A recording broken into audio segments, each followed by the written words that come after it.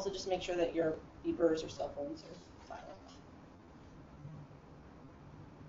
So like I said, today we're going to talk about health literacy of our older adults.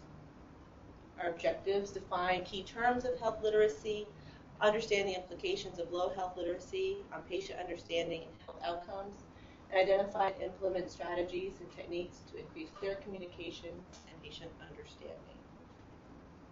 Just wanted to have this acknowledgement. We got a lot of this information from the Minnesota Health Literacy Partnership.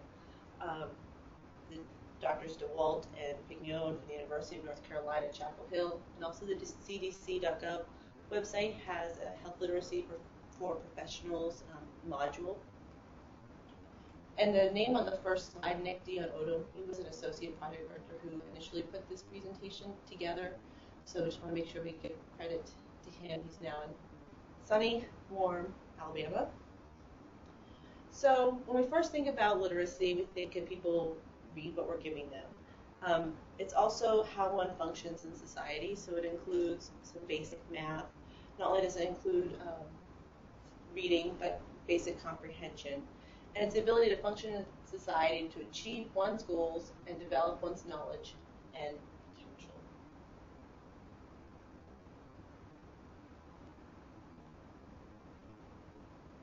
So looking at that with health literacy, it's the degree to which individuals have the capacity to obtain, process, and understand basic health information and services needed to make appropriate health decisions. So if we think about just a basic education of graduating from high school, 40% of those people graduating from high school will have poor health literacy. And we also oftentimes go to people who have expertise in an area to gain more information. So if I have a vehicle that has broken down, like it has recently, I'm going to take it to a mechanic and I'm going to rely on him to tell me accurate information so I can make appropriate decisions. So with health literacy, we also want to make sure that people have a good relationship with their physician or their provider, because they're looking to them to give them the information to help with these decisions. Just because you may be literate does not mean you have great health literacy. Somebody can be a lawyer and still have difficulty understanding the medications they are receiving, and they need to have that guidance spoken to them. Not only is that maybe a new stressful diagnosis that impedes their ability to kind of comprehend, but it's a complex system and it's a complex diagnosis that they may be receiving.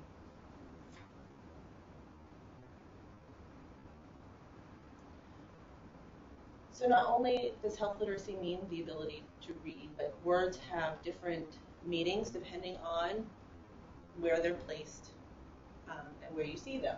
So over-the-counter can have several different meanings depending on who they are. So as a general rule, over-the-counter drugs are primarily used to treat a condition that does not require the direct supervision of a doctor and must be proven reasonably safe and well tolerated.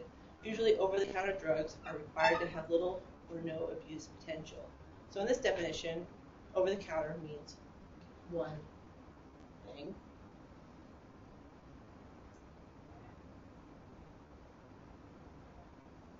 But in looking at another definition, over-the-counter can mean something completely different if somebody's coming to the conversation with a different background. Over-the-counter in this situation talks about yields on Treasury securities at constant maturity are determined by the U.S. Treasury from a daily yield curve that is based on the closing market bid yields on actively traded Treasury securities in the over-the-counter market. So for me, I would have no idea what over-the-counter meant in this situation, just like somebody may not understand what over-the-counter meant in the previous talk or description. Research often had focused on the patient's ability to take in information and comprehend it, but now it's really expanded to not only focusing on a patient's ability to obtain, understand, and act on health information, but talking about the provider's capacity to communicate clearly and educate about health and empower their patients.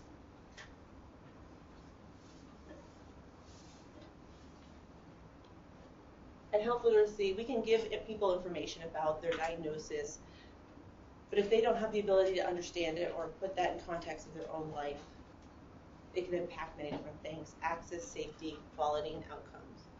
So if we think about access, not only does it affect people's ability to get the right information, so being able to go online and look up appropriate websites and gather appropriate information, but also thinking about accessing the whole healthcare system. So if somebody has poor health literacy, they may be utilizing the emergency room more often instead of understanding that there's a variety of access points, like with primary care, not only the emergency room, but minute clinics for urgent care. When we think about safety, we often think they may not be able to clearly report what is happening to them. So if they don't understand their illness or the description of what is important to tell the provider, they may not accurately divulge all the information.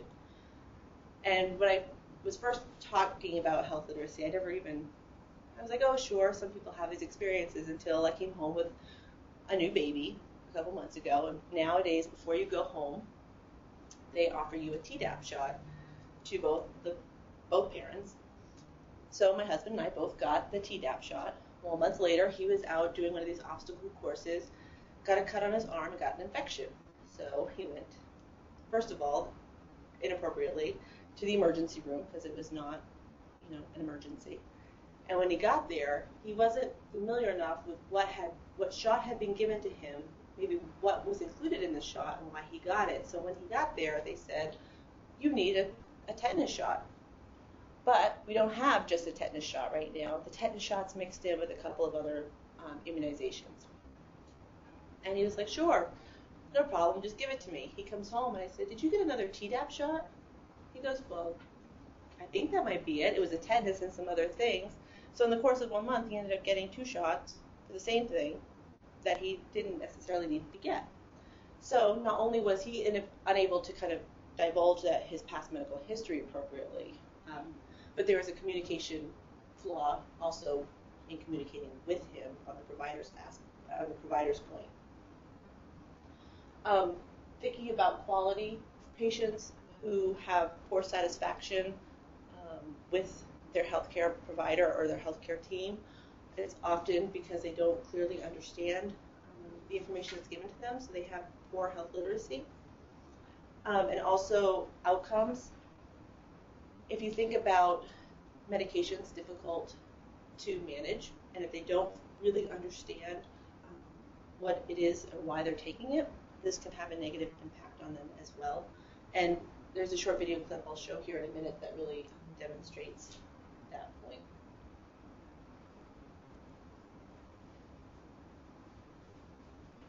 So we're just going to take a second, and I want you to read what's on the screen and just kind of get a feel what is it like to struggle to read some information.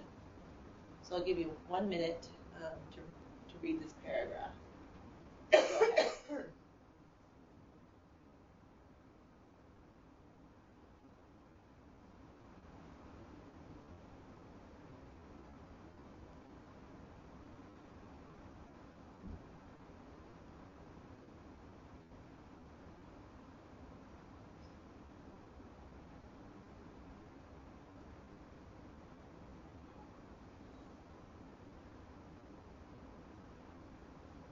15 more seconds.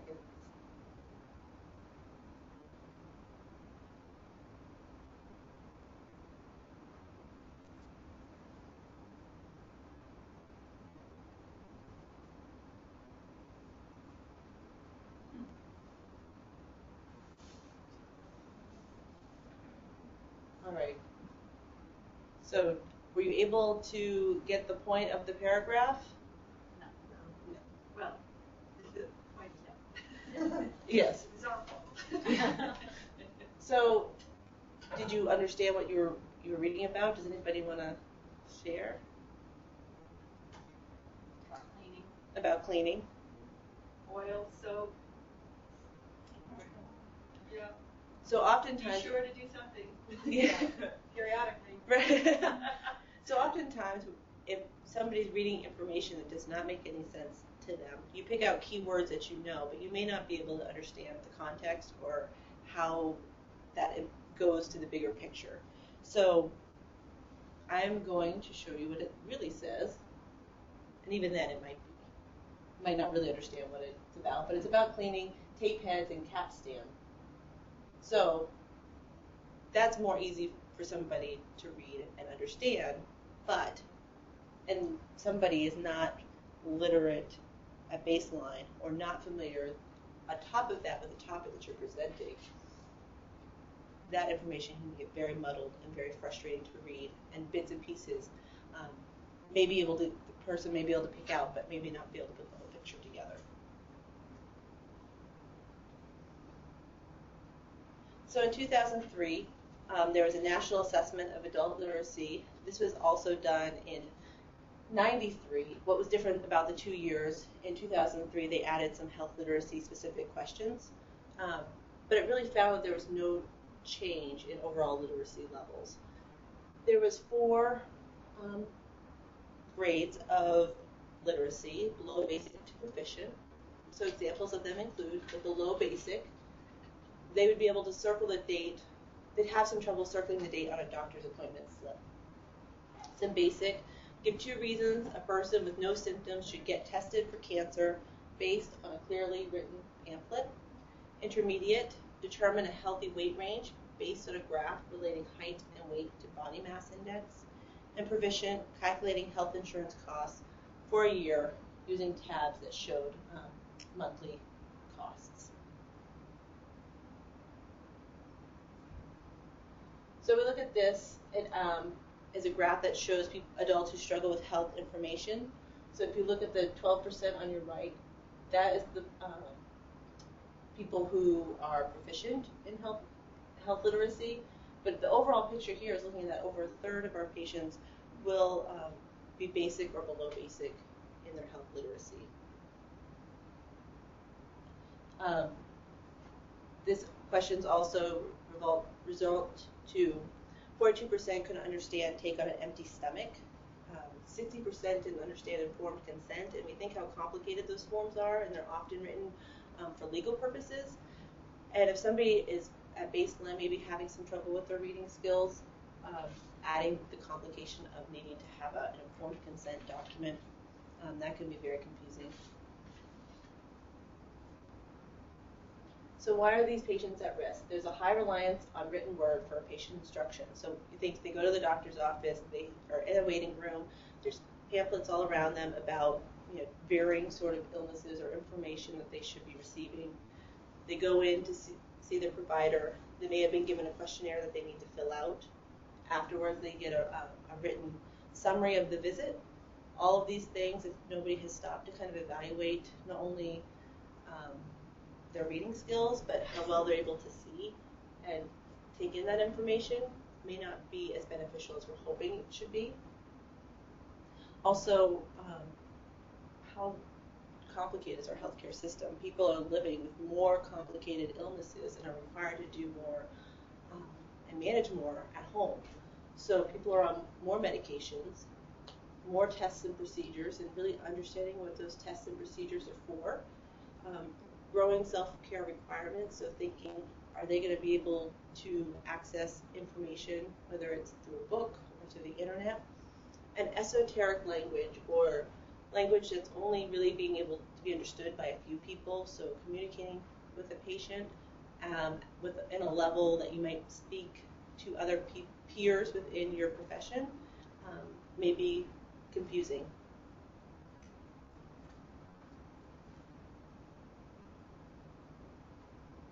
So, a little funny. Talking about Medicare prescription drug plan. Somebody's trying to explain it to this group here. And if this is all too confusing, we recommend logging on to our website at www.medicare.gov. Any questions?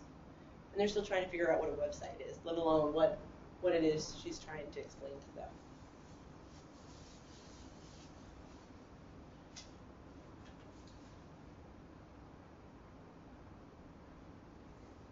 So, who's at risk? The elderly, ethnic and racial minorities, patients with limited education, immigrants, low socioeconomic status, people with chronic disease.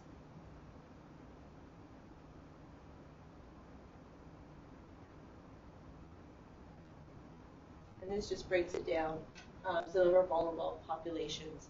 So people with limited health literacy are disproportionately represented by these characteristics. So age 65 and older, 31% will have a below basic health literacy score. And just thinking, if we're going to provide information to patients, if they fall into one of these categories, really making sure that we take the time to tailor our message so that these populations will be able to understand.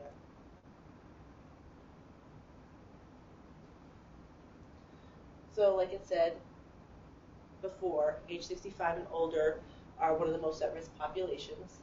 And this just demonstrates by age how that level changes. At the top 16 to 18, only 11% will be below basic, but by the time we get to be 65 years old, 29% will be below basic. So why do you think the numbers change?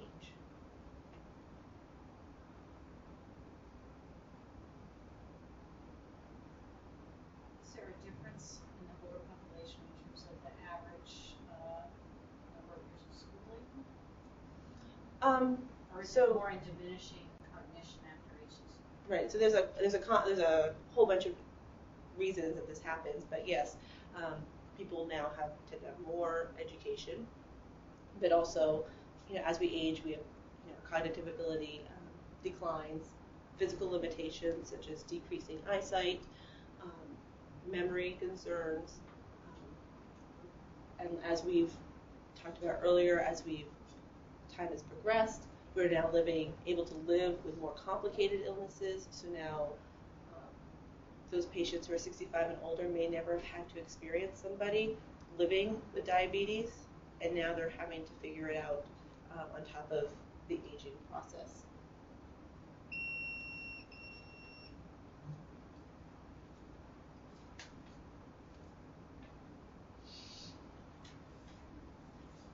So thinking about some outcomes associated with literacy, overall, those with limited health literacy will have poor general health status. So if you think they're not accessing the health system regularly, if they do approach the ED, they may not have been appropriately taking care of themselves for a long time. They have increased hospitalization, increased depression, increased substance abuse, more likely to be smokers, and have decreased knowledge, whether it's instructions that the emergency department gives them or basic health maintenance information.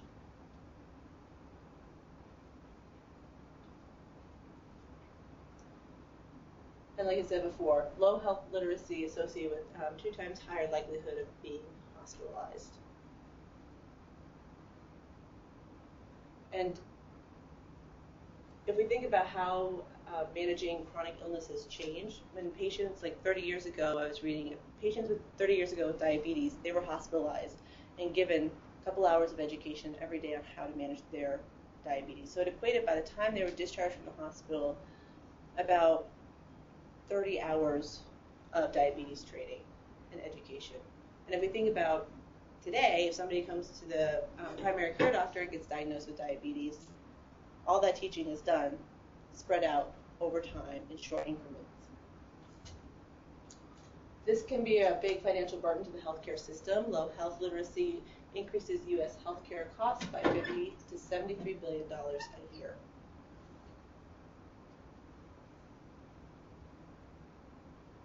So I just wanted to show this little clip that kind of emphasizes what it means to have poor health literacy. I was sick a lot. I was sick a lot because I probably missed dosage and didn't realize it. I was in the hospital a lot. When they did give me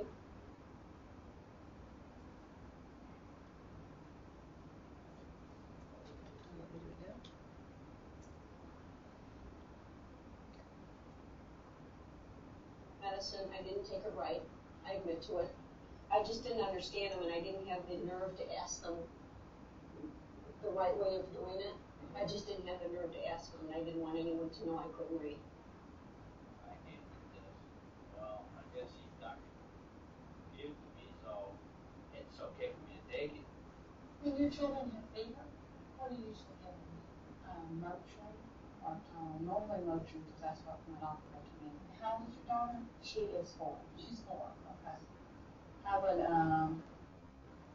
give her the 4 or 5 tablespoons and a half. One capsule. That's right. 1 capsule. 1 capsule. This is Twice. twice daily. Okay. So how would you take this? When I see it's not on that tell you how to take it. It says take it twice daily, but it don't say what time to take it. Do you know what hypertension means, if I asked you what that was? Because when I look at this, I think, well, maybe you have hypertension, and I've been taking care of that for a long time. Hyper. Mm-hmm. Hyper. Like you're hyper? Mm-hmm. What does being hyper mean to you? That's or you can't be still. You always gotta be doing something. Do you think I think you're hyper? You have hypertension? I don't know. That's what I consider it. Okay. In being, you know. But you know you have high blood pressure. Mm-hmm. Okay. But hypertension doesn't mean the same to you. Mm-hmm. So if I ask you if you have hypertension, you're going to just think I think you're jumping around on a chair or something. Something different. Just being hyper, you know. Okay. All right. Well, I haven't done a very good job teaching you what hypertension is, because I think you take that medicine for your hypertension, and that's one of the things that I try to work with you on is your blood pressure. And high blood pressure and hypertension, to us, is the same thing. The same thing. Yeah. I have a small breakfast, and then I take my pills. I usually take 16 every morning. Sometimes it's difficult to for me to take these pills because if they say 1 tablet twice daily, I don't know if the clock can take 1 in the morning, 1 in the evening, or take 1 in the afternoon or 1 in the evening. So usually what I do is take 2 of them in the morning. And this way I know I have them. If you have a reading problem, you go to the doctor. That can be very scary. It's like a nightmare. You walk in that office, and mostly, if you realize, first thing you're going to have to do if that's your first visit is fill out a form. Your heart beats real fast. You're scared. You don't know what to do. You want to turn around and walk out. I have. At approximately 30 or 31, I went into the gynecologist and complained about part of this not working correctly. And he said, we can repair that. Great. I didn't ask all the right questions. When I showed up 2 weeks later at the admissions office at the hospital, they put enough papers in front of me. I'll bet there were 5 papers that I needed to sign. Well, I wasn't going to say, excuse me, but I don't read really well, and I certainly don't read fast, and I'm concerned with some of these words. To me, it was lines and circles over sheets and sheets and sheets.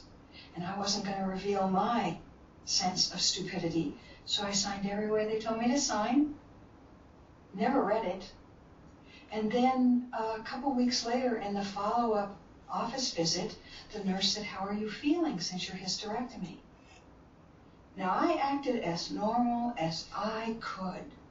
Inside, my mouth fell open, and I thought to myself, how could I be so stupid as to allow somebody to take part of my body, and I didn't know it?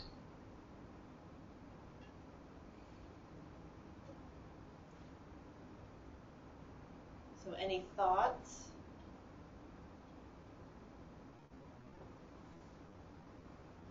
We deal with this daily. Yeah. So what department or where are you All from? the time. Where are you guys from?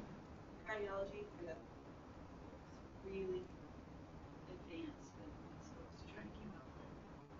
Multiple diagnoses usually. Elderly. Lots of meds. Or younger, just blown away by what's going on, not understanding the magnitude of their diagnosis and how it's affecting, going to affect their lives. And then if they're not able to understand that, then that's going to affect the quality of their life. Because that surprises me too, having patients come in, and the other day I was in clinical because I'm finishing up my NP degree, and I had a lady come in with hypertension, high blood pressure about 220 over like 110, and asking her so are you taking your medication? And she wasn't understanding what our antihypertensives were for, so she would take them sporadically. Some days she wouldn't take them, some days she would take 2, some days she would take 1, some days she'd go like long periods of time. And I was really putting her at risk. Did anything else kind of jump out at you? What's sad is the fact that it seemed like it went on for a long time before anybody in the healthcare profession realized that people were just kind of winging it. And I see it all the time, and I understand why patients don't want to admit to this, but it seems like if we had even asked a couple questions about what they understood from the information, we might have appreciated they needed some help understanding it. There is a longer version of this video put up by the AMA. These were just the patient clips, but there's a longer version that talks about, doing just one question. How comfortable are you with your reading? And getting that information, because oftentimes in the video they talk about, they may say, oh, I'm comfortable with my reading, but it's my writing I'm not comfortable with, or I wish I could be better. So you can kind of gauge just basic literacy overall, and then kind of tailor your talk with them based upon that question. So, like the gentleman in this video talked about, recognizing the red flags. So making excuses if somebody shows up and they get really agitated with you. It may not be because of you. It may be because what you're asking them to do, they're not able to do, so they want to just get away. It's a stressful situation for them. Just like perceived resistance. If somebody has no questions, if they're in the cardiology clinic and they're getting bombarded with lots of information and they have no questions, that can be a little bit of a red flag. Are they really understanding what it is that you're telling them? And at the same time, when you're assessing if they have any questions, not saying, do you have any questions, or do you understand?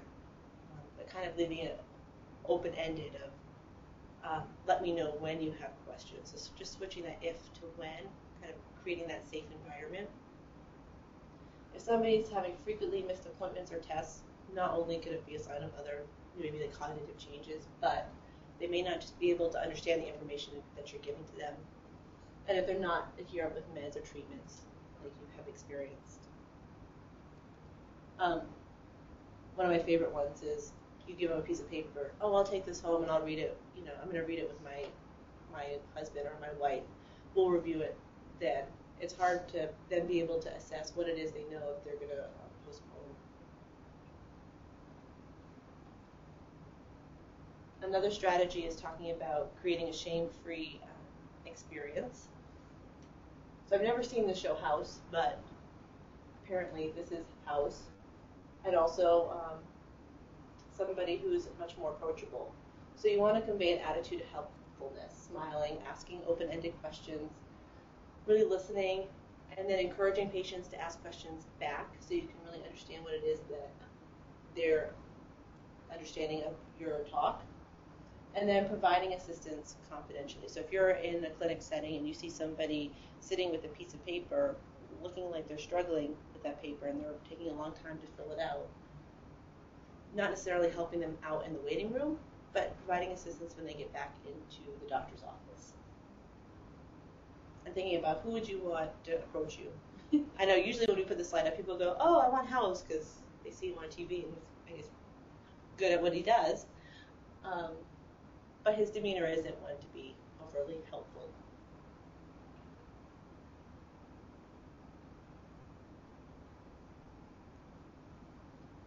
There's also improving interpersonal communication. So really slowing down. I know it's hard oftentimes in our environment to take that time to really talk with people, but using simple sentences, using plain non-medical language. So here it says living room language. You're not going to say, here's your antihypertensive medication. Say, this medication will lower your blood pressure. Analgesic, that's a big word. This is your painkiller. One that often comes up too when we do this, people talk about, have you voided today? Well, what does void mean? I don't know. So using simple language, and not because we're thinking that they may not understand, but they're in a position that they're going to be under a lot of stress. Also, using analogies and pictures, charts, models, and diagrams are great. If you know somebody's a plumber, if you're able to compare, let's say they have a urology problem and the person's a plumber, kind of comparing both of those. If you're talking about in the heart cardiology, just because I was over there last semester, talking about heart failure, taking down a picture of the heart and really showing them what it is that's giving them trouble. Limiting yourself to the most important concepts. So focusing on 1 to 3 key messages, because after that, people are not going to remember. And then making sure that you repeat them, but also that people repeat them back to you.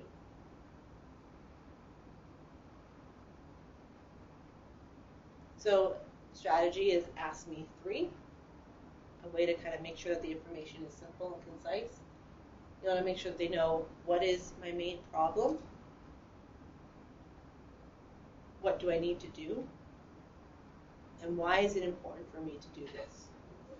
And oftentimes they may understand what it is that's wrong and what they need to do, but they may not understand the why is it that I need to do that.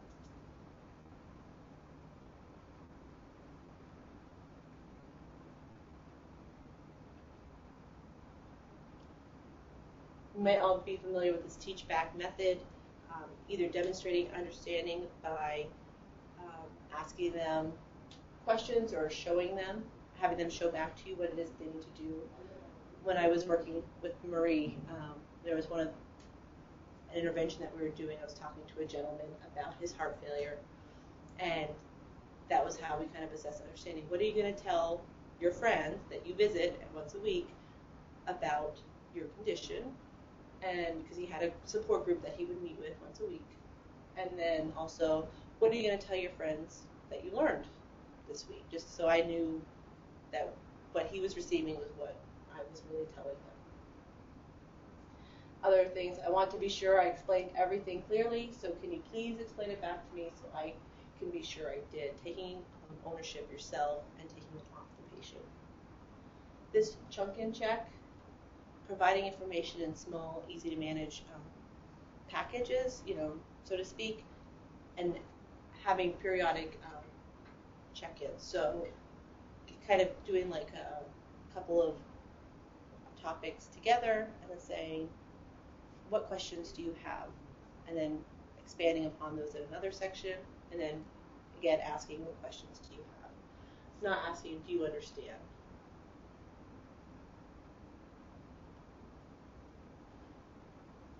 Using patient-friendly materials and forms, so keep text short and simple, really keeping living room language on the material that you're giving them, reducing that medical jargon, clear headings so people can really focus in on what the key points are, and bullet points. And the state of Iowa really took this initiative on to improve the handouts that they were giving to their patients. This was what they did before. They took on that initiative to improve health literacy. And what do you notice? It's overwhelming. It's a lot of words, and if somebody's uncomfortable with their reading skill, this automatically can be a deterrent with that many words on a page. So they took this and understood that they weren't really maybe able to convey their message appropriately in this format.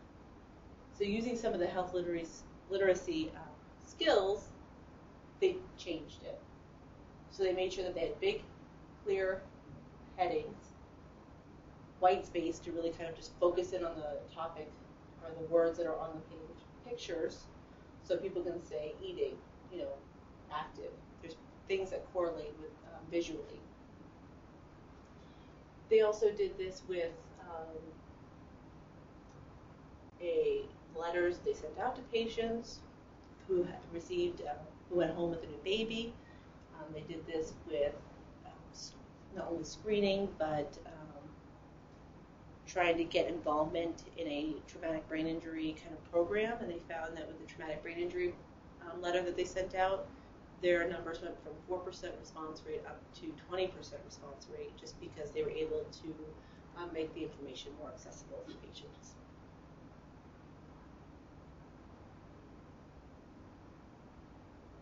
So normally we do the 20-minute video in here, so we are done a little early. I don't know if anybody had thoughts that they wanted to add. Stories, we talked about examples. I feel, I'm a nurse, I feel a lot of times, and I wish this message could get out to all the levels of care that we provide, but a lot of times I go in after and go, so what's your understanding of the care plan? Like, what's our plan? And letting them talk to us, and a lot of times there's a complete disconnect. They don't understand what they're going to go have done, they don't know what's going to be done, and they don't know why they're happening. And a lot of times you have to, like you said, bring it down a notch and explain it into terms that they understand. Right. And we do that a lot, and I wonder how you can as an institution, because we are an academic, we always want to excel, we always want to rise to the highest level possible, but is that a disservice to some of our patients? And even, it doesn't necessarily mean that somebody with basic high literacy level, so you have physicians who are, even at the physician level, maybe OB background, so they know a lot about babies, but they have an older parent who's aging, and all of a sudden, the stress of having it be a parent and in a field that they're not necessarily familiar with can be confusing just as much if somebody who wasn't able to really read. The other big impact, I think, are you said it's stress. So if they're already health illiterate, and then they're stressed, and then we add a narcotic or a painkiller or medication. So you really have to take time. Of course, we all don't have a lot of time. You have to ask the patient. You simply have to ask them, "What are you doing for me? What are you understanding? What are you tell me what you just heard." Or if they're by themselves too, when your wife comes in, what are you going to tell her when she shows up? And because it is something that, doing these boot camps, we've had very, highly educated people come through because they didn't really understand the older population or the multiple comorbidities, and kind of breaking it down and giving them the tools really empowered them, so when they go out to take care of their families, they really are knowledgeable and able to do so. And people aren't going to get offended either. Most people will not be offended if you give it something, the information at a basic level. Well, what's interesting with that is having participated last year in some of those small rounds of boot camps, the caregiver boot camp, which is for non-professionals. We've had some nurses who have gone there because they've been caregivers for family members, and they get a tremendous amount out of it, and they're professional nurses who have been working recently in a healthcare environment, and yet they're coming to the non-professional boot camp and getting a lot out of it. So I wonder, what level should we really be teaching people at?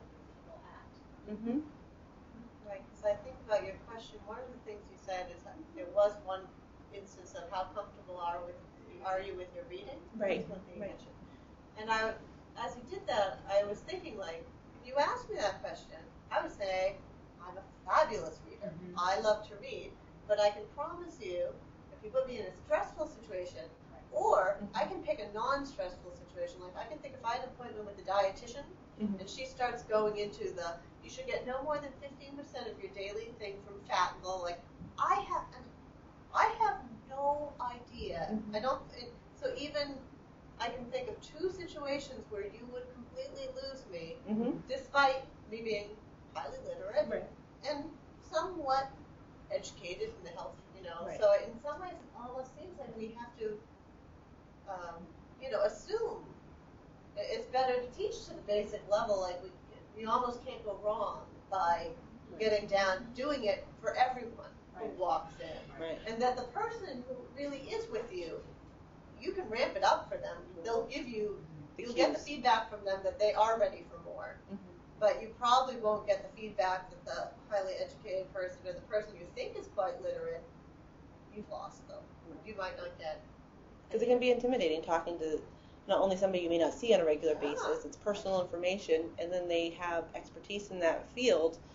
That's intimidating to a lot of people. just so much trouble again. Yeah, and I think some of the subtle cognitive changes that happen, especially in the old or the frail elderly, that we don't even take for granted. So somebody who may come at face value, they appear very educated, they appear very intelligent, they can speak very well, but their cognition might be that they're not absorbing the content from the page in the way that they used to do that. I just had a conversation with my 94-year-old father, who has a doctorate in engineering and is brilliant.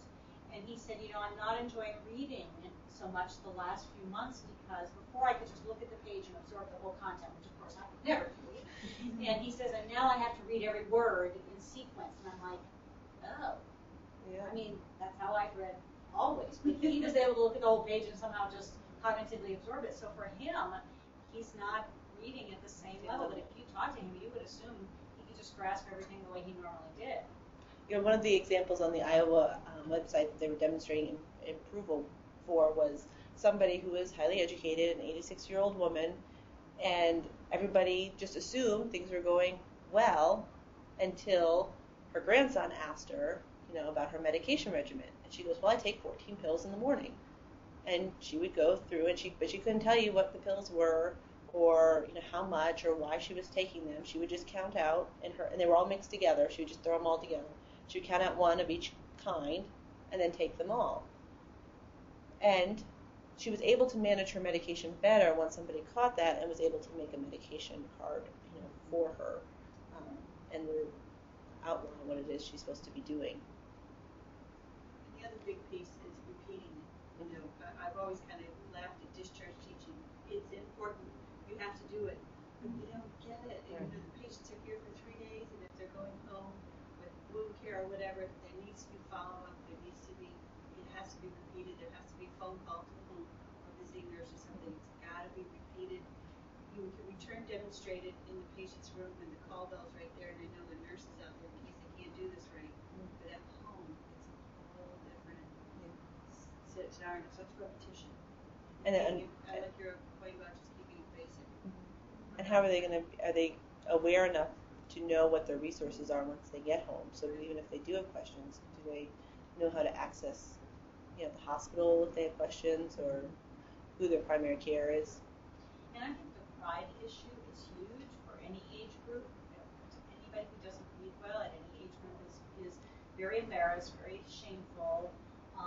They know it's not right, and so for whatever reason, if they're not reading well, they may not admit it. And I like the comment about, help me to make sure I'm doing a good job, and explaining it by telling me back what I told you, so that I know that I made sense, so that you take on the responsibility rather than what's wrong with you that you didn't read it right.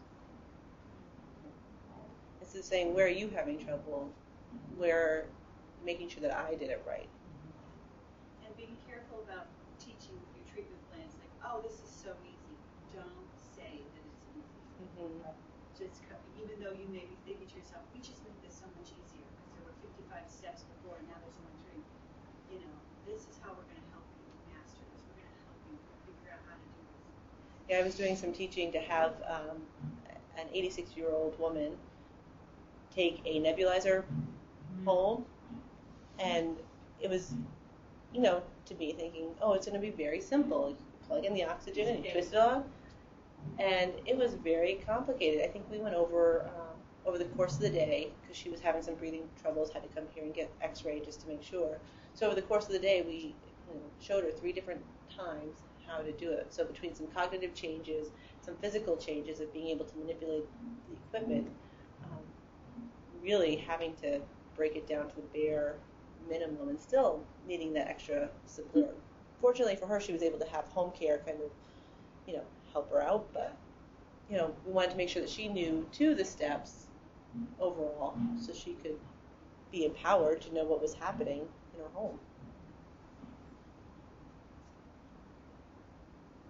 Any other thoughts?